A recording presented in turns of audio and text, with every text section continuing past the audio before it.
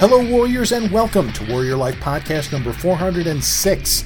I am Buck Green in for Jeff Anderson this week, and today I want to tell you a story from my life in the Cube Farms, the day that I found out my coworkers thought I was the sort of guy who would come to work with a sword. Why does that matter? And for that matter, why should you consider becoming a sword guy yourself?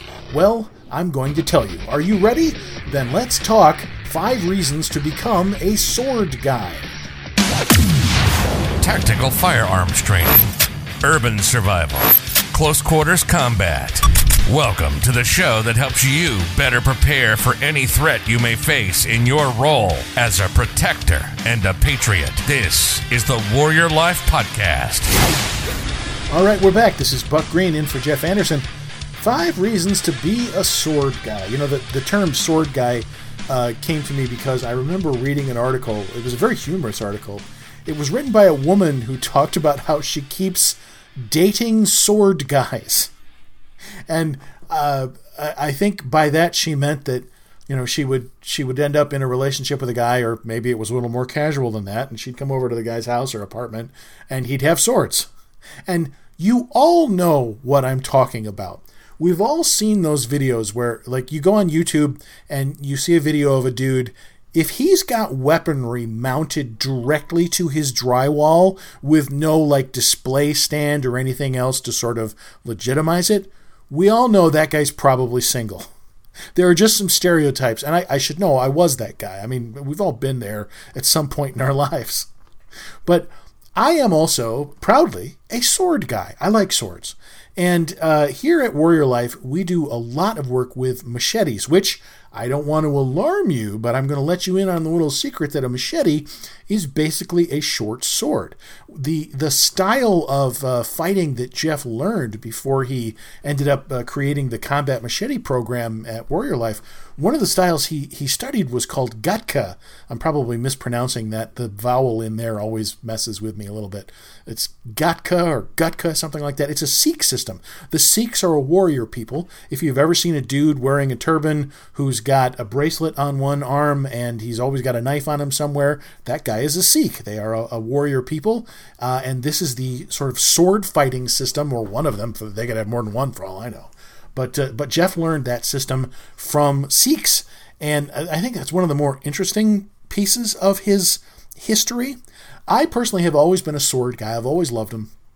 I think you're just born with that sort of genetic switch that says knives and swords are cool. I mean, how could they not be? I'm also a child of the 80s, and I grew up, you know, during the ninja boom of the 1980s. So on my sword rack, and yes, I have one. I have a nice ninja sword. I have several other swords. These aren't decorator swords either. These are quality carbon swords, but we'll get to that. The thing about swords is, a lot of people think of it as a joke. That, you know, and yes, there's a lot of different jokes you can make. Kind of like this woman who wrote the article about how she kept dating sword guys, and she was, I guess, somewhat chagrined by that.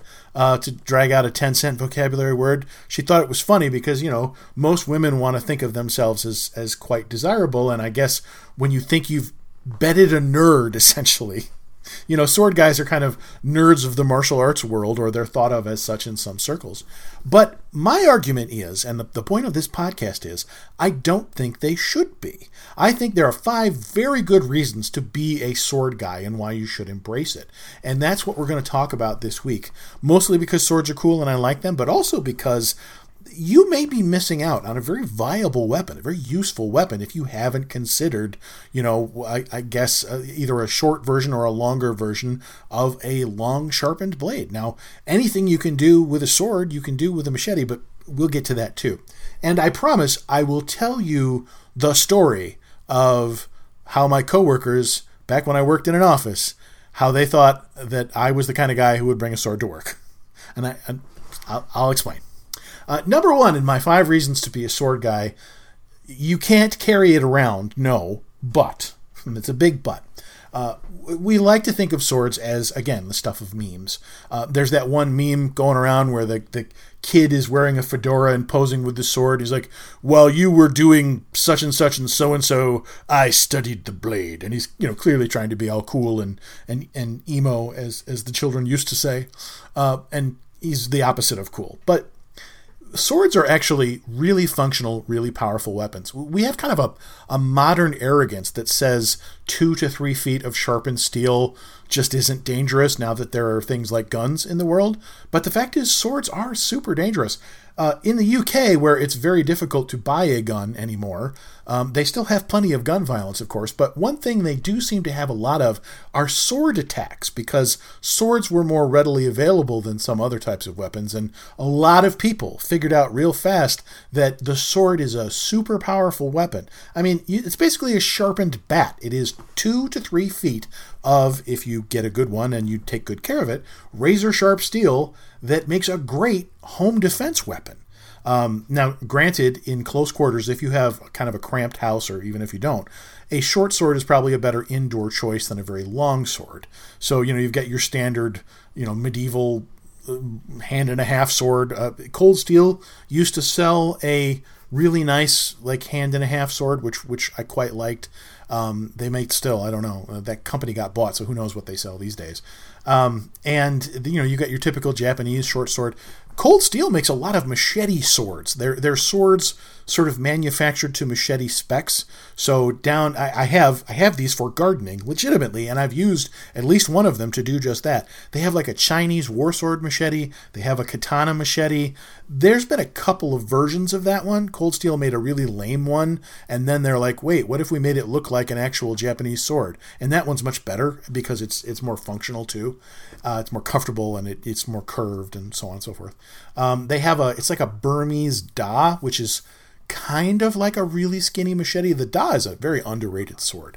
But anyway, you can get all these swords. You can get real versions of these swords. You can spend a few $100, or you can spend more. But swords are really powerful weapons. It makes a great trunk weapon as long as it's not against your local laws for you to be carrying something like that around in your car. It will stab, it will cut, it has immense reach, it's very powerful. You could cut someone's limb off if you really worked at it. It's harder to do that than people might, tell you. It's really dangerous, is the point I'm making. And dangerous in a good way if you want something that will defend you. And I know what you're thinking. You're like, well, in a world where I can buy a shotgun, why would I need a sword? Well, you're not always going to have a firearm. It pays to have alternative weapons, especially in these gun control happy days. It pays to have a backup. And swords, while they are definitely not the first choice, the gap between a firearm and a sword is fairly large, but there's not a lot of better choices in between. So, having a sword or a short sword for home defense makes a lot of good sense. If you don't have a gun, you can't have a gun, you live somewhere where you can't have a gun, maybe you've made some mistakes in your past and you're not allowed to own a gun. I used to know a guy who has sadly passed away, and he had a record. He had been into drugs in his early days, and he ended up with a record that made him a felon, and he could not own a firearm. Well, this dude got really, really into big knives, and later he became a knife maker and became fairly prominent in the knife community for that stuff. And, he sort of turned a bug into a feature, if you will. He was really into carrying around great big knives, which he could legally where he was. And that was his option for self-defense when he couldn't, just physically, legally couldn't have a firearm at all. Couldn't even have one in the house. Really sad when that guy, he died in an accident in his home. I think he fell and hit his head. Really sad. You never know the people around you when they will be taken from you. So you should take the time to really enjoy the people that you enjoy. And on that strangely melancholy note, let's talk about number 2. Swords are not that hard to learn up to a point.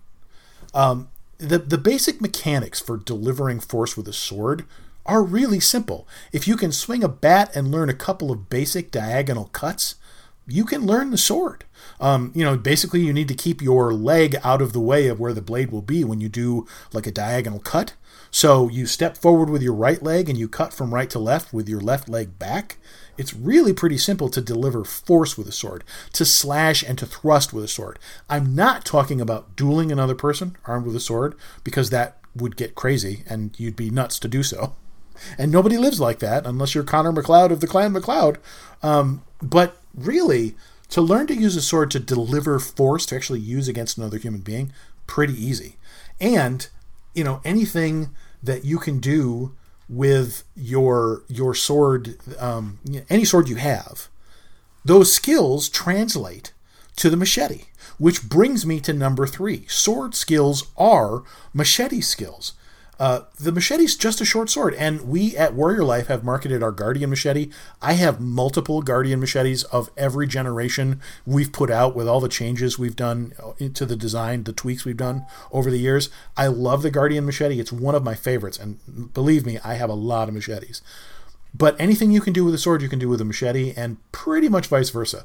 The machete's a little shorter, so it's better at close quarters, but all of the things you do when you're practicing with your sword, same thing, still works. Our Guardian machete is top of the line, but there's lots of machetes on the market, like the Cold Steel ones I mentioned. If you don't want one of those, and I'm going off of memory here, I think I remember Jeff saying that he didn't prefer the Cold Steel machetes, and I think it might have been because several of their machetes were a little too flexible for his liking, but that's me remembering, so don't hold him to that. But he has good taste in blades overall. One of the cheaper brands of machete you could buy is Tramontina, which is favored by people in Brazil, where they use machetes as working tools all the time. There's lots of others. Condor makes some really, really nice machetes. Up to and including, like, you might want to go beyond machete to swords. There are lots of swords on the market that are really good. Back when I was buying swords a lot, and I don't anymore because I have so many that there's really no need for me to add more to my life. Back when I was buying a lot of them, I used to buy from Hanwei a lot. I believe there's another company called, it's either Chen or Chenes Cutlery that puts out some really good swords. And they are well made, and you have so much selection, you don't realize it. I'll get to the battle ready stuff, but I promised you a story, and I'm going to tell you that story now. While you're on the path to becoming a sword guy, you can't carry it around, but it makes a good home defense weapon. It's easy to learn. If you're learning the sword, you're learning the machete. All of these things are positives. But there is a downside, and that is that swords are obvious. And I say this because when you become a sword guy, if you ever talk about it, you'll get known for that, and then nobody's going to cut you any slack, if you'll pardon me the pun. What I mean is, one day I bought a sword-shaped umbrella because I like swords, and the umbrella looked cool. It had a hilt like a medieval sword. I know they make a samurai sword version too. And I thought, this is cool. And it comes with a little strap and a carrying, like a carrying sack. You slide the umbrella in, and then you can put it over your shoulder to carry the umbrella because it doesn't, close. It's very large. It's not compact at all. So I had that over my shoulder. And back when I worked in an office, before I worked for Warrior Life, I took it to work. And that, the day that you take your sword-shaped umbrella to the office is the day that you find out all of your coworkers think you're the kind of lunatic who would bring a sword to the office. I got complaint after complaint. I'm surprised nobody from HR said anything. I had to vow never to take that umbrella to work ever again because I didn't want the trouble. I had already been stopped by a mall security guard in a shopping mall, back when shopping malls were a thing, who thought I had a sword, and I had to show him that it was an umbrella. But, I don't know why I thought, well, the office will be okay. No, the office was not okay. Everyone thought I had brought a sword to work, and then they wouldn't bring it up. I'm like, so you think I brought a weapon to work, but nobody's going to talk to me about it? Finally, I talked to one of my coworkers who said to me the coolest thing anyone has ever said to me in life. I said, Scott, man, why would you assume that I have a sword? Why wouldn't you just default to it must be an umbrella or something else, because obviously he's not a crazy person and wouldn't bring a sword to work, which is highly inappropriate. Why would you assume that? He looked at me and he said, I just figured today was the day. And I've always remembered that. It was the coolest thing anybody's ever said to me. I just figured today was the day. Now, on to number 4 on our list of why you should be a sword guy, but not take your sword-shaped umbrella to work. Before I move on, I should point out, there was an incident at one of the local colleges here where somebody had one of the Japanese-style sword-shaped umbrellas, so the handle looks like a samurai sword. Well, it's all black, and it had a strap on it, and he had it over his shoulder, just like I was carrying my medieval-style sword umbrella. Got onto a bus somewhere at one of the local colleges, and the bus driver thought he had a rifle over his shoulder. So that college actually went into lockdown thinking there was an active shooter scenario over a sword umbrella. So that's a couple of layers of unintended consequences. At least nobody thought my sword was a rifle. But man, I just thought today was the day. So to recap so far, 5 reasons you should be a sword guy. Number 1, you can't carry them around, but they make great home defense weapons, and if you can stage one in your car legally, they make a good weapon there too. Number 2, the sword is really easy to learn. Number 3, those skills translate to the machete, which is the most useful thing of all. And that brings me to number 4. One of the benefits of the sword is the longer reach and the range that it gives you compared to a knife, a club, a tomahawk, any other close quarters weapon. You can really reach out and touch someone with a sword from much farther away, and the whole length of the cutting edge is the danger part. You can do a lot with a sword. You can cut and stab with the sword, and you've got a lot of range to do it. So that's a significant reason making swords a viable weapon. The downside, of course, is that you do need room to operate. So, again, choose a shorter sword if you live in cramped quarters or you're just worried about being able to maneuver through the inside of your home with your blade. If you get a lot of challenges from other fellow immortals, you're just going to have to choose. I've always assumed that the Highlander people chose their furniture accordingly. I hope I'm not dating myself with the Highlander references. That's an old movie and an old television show now, and I forget sometimes that I'm old now, and there are people who don't know all of my references, and that's a little disturbing, I'm not going to lie. And that brings me to number 5, and I've hinted at this throughout this podcast. There's a great selection of functional swords, what they would call battle-ready swords, and the difference is there are a lot of swords on the market that are not meant for use. Years ago, before I knew any better, I bought a Highlander sword. I mentioned the television show Highlander. Well, this was a replica of that sword from the movie. They also made a replica version for the television series that came out. The movie stars what the heck is his name? Christopher Lambert, and the television series starred Adrian Paul for most of its run. And that's trivia that you know now. But they had different swords, and they were both Japanese-style swords with elaborate hilts. The version that I bought was from a company called Marto. It was stainless steel, and it had what they call a rat tail tang, meaning that the bottom of the blade is just a little sort of cylinder of metal that is mounted inside the plastic handle. Well, you can imagine that is not a good system for anything you're actually going to use. That system can snap under its own weight when you're just swinging the sword around. And stainless steel is totally unsuitable for a sword blade because, and here I'm briefly going to get into steel esoterica, if you'll forgive me the term. Carbon steel is functional and strong enough if it's properly heat treated to be a sword blade. When you add things like chromium and vanadium to carbon steel, you get stainless steel. It is stainless steel because it is less susceptible to rust, but the chromium and the vanadium and whatever else is added to the stainless steel generally makes it weaker. It's weaker and therefore will snap under its own weight or break or bend if it's not properly heat treated. It is not suitable in a full-length sword. You can get away with stainless steel knives, but if you get to sword length, stainless steel becomes actually dangerous to the user. That's one of the reasons that our Guardian machetes are like this really nice 1095 carbon steel that's been heat treated really well. I know one of the original Guardian machete videos, Jeff hacked open a car hood with it, and was basically showing that it was not damaged after that torture test. But you can buy a lot of great swords on the market that are made of carbon steel, 1095 and other carbon steels, as long as they're properly heat treated. The machete swords that I mentioned from Cold Steel are all functional, although that's up to your preference. Lots of other swords on the market, like from the companies that I mentioned. You can get a functional sword for not that much money. Yes, if you want to go the full, I bought a legit Japanese style sword, it's easy to spend hundreds, even a couple of grand on a sword like that, depending on what you buy and where you buy it from. But for $100, $200, you can get a very nice functional carbon steel sword from a lot of different manufacturers. And beware, they don't all come super sharp. You must be prepared to sharpen your blade to get it sharp enough to be of use. And it doesn't have to be you don't have to throw a piece of paper at it and be able to cut the paper in the air in half.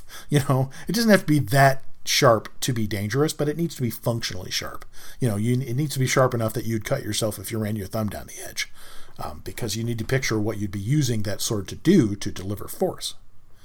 So it's really that simple. I think swords make good sense as a backup weapon, as a home defense weapon, to supplement, if you run out of ammo or you can't get ammo or you can't have a gun or you don't have a gun. Swords are relatively easy to get and they're very, very powerful. I've talked before about how powerful knives are. Well, swords are just knives, only more so. There's a lot more you can do. You can get a lot more leverage, a lot more power. So for those 5 reasons, I think you should be a sword guy. They make great home defense weapons. They're easy to learn. The crossover to machete skills. They offer great range as long as you're aware of the limitations of your environment. And there's a great selection of battle-ready carbon steel swords that you can get right now for not that much money, for less than you'd certainly pay for a firearm. So I think those are all great recommendations for the sword. You don't have to go all out and become a full-on, I have a rack of swords in my office sword guy like I am. But trust me, it's a lot of fun. All right, that's going to about do it. Thank you for indulging me. I hope you've seen the benefit in being a sword guy. And if that lady who finds herself dating sword guys over and over again is still out there, well, that might be another inducement. You might be able to find yourself the type of lady who enjoys dating sword guys if you're a guy. Whatever you're into. All right, I'm going to quit while I'm ahead. I have been Buck Green in for Jeff Anderson. Until next time, prepare, train, and survive. You've been listening to the Warrior Life Podcast. We hope you've enjoyed the show. You can help us spread the mission of self-reliance and self-protection when you rate us. And leave us a comment wherever you enjoy these podcasts. And don't forget to check out our posts and videos on our social media channels. You'll see a full directory when you visit our website at www.warriorlife.com. We'll see you next time. This has been the Warrior Life Podcast. Prepare, train, survive.